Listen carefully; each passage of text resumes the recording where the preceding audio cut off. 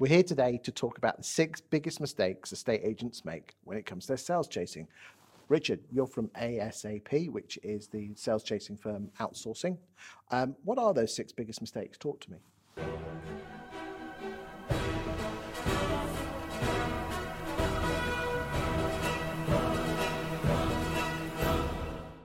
I think the first one I'd highlight is an agent viewing sales progression as something other than a full-time role. So whether an agent outsources it to a firm like mine or whether they do it in-house, sales progression has got to be a dedicated resource. What I often observe is sales progression is just one part of a person's role. And I personally think that's a mistake. I think you need to invest in sales progression because ultimately, while it won't guarantee, it will help your payday both arriving and sooner. So I think sales progression full-time is vital. I mean, it's my understanding that the average sales progression time between sale agreed and exchange is 22 weeks at the moment. I know with ASAP, you're down at 14 weeks because you are focused wholly on sales progression. Yeah. Are you saying that other estate agents, if they employed a full-time sales progressor, because again, it's not all about you here or your firm, would be able to get the sales time down much quicker? Because again, if it's quicker, you're more likely to get paid quicker, but also less likely to fall out of bed. Yeah, absolutely. So I mean, it's not for me to tell an agent how to run their business. Plenty of agents are considering outsourcing full stop, various roles that companies like me can support them with. But if ultimately they want to do it in-house, that's fine. I suppose there is a business case for outsourcing sales progression in terms of not just about pipeline turnover, but also cost. So, in busy times, have you got the resource to flex to take advantage of the ups? And, when the market cools down a bit, are you carrying overhead that frankly is expensive and underutilized? Okay, so what's the second mistake that estate agents make? Chasing solicitors for daily updates.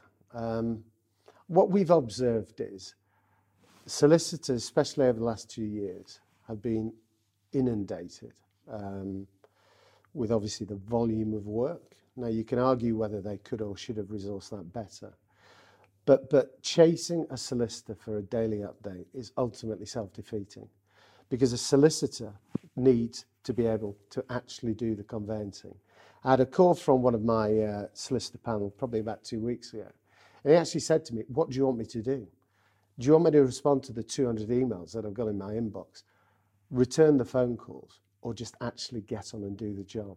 So what an agent needs to do is basically give the solicitors the time to get on with the work. How often do you think they should be chased? It will depend where the transaction is. I mean, at the start, less so. Once inquiries have been raised, I think you need to give the solicitor a week or two because that might involve some legal work. It will also involve speaking to the clients. But I think ultimately, depending on where the transaction is, chasing for an exchange every 2 or 3 hours is just not required because it won't get the case over the line quicker. So I think you need to be aware of where the transaction is, an understanding of the legal process, and tailor your progression accordingly. What's the third? We want to work with our solicitors. I think sometimes there's a temptation for agents to view solicitors as the enemy and the barrier for a transaction going forward. That might be the case in certain instances, but ultimately, as an industry, we are pretty much aligned in that nobody gets paid until it completes.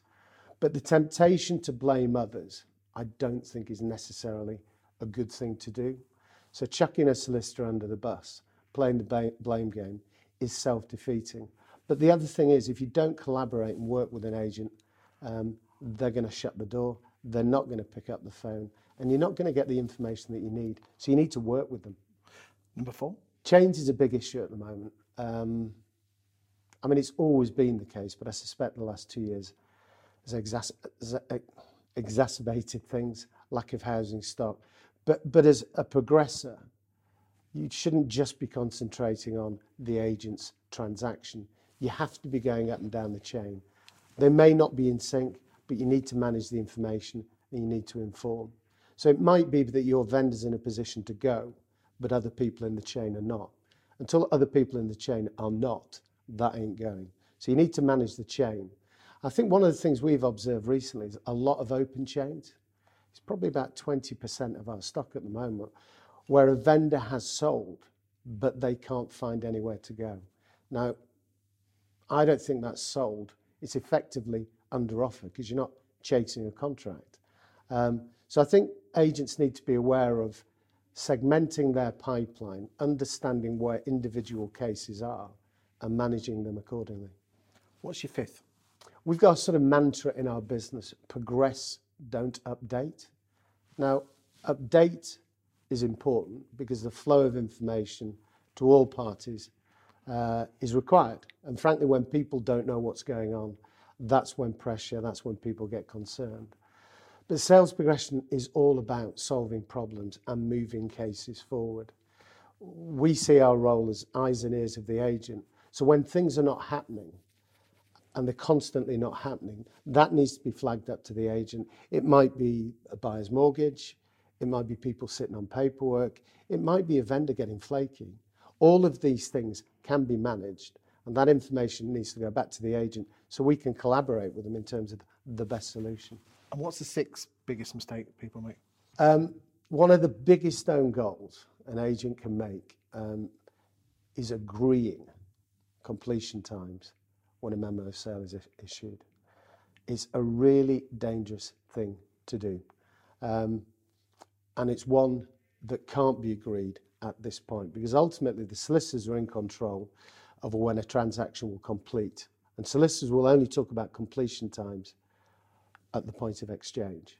So to manage a client's expectations, by all means get an indication of, ideally, the timescales that they're looking at. But the average is the average. It's 150 days. If a vendor is expecting it to go in 3 weeks, you've got to manage that expectation on day one because it's just not going to happen.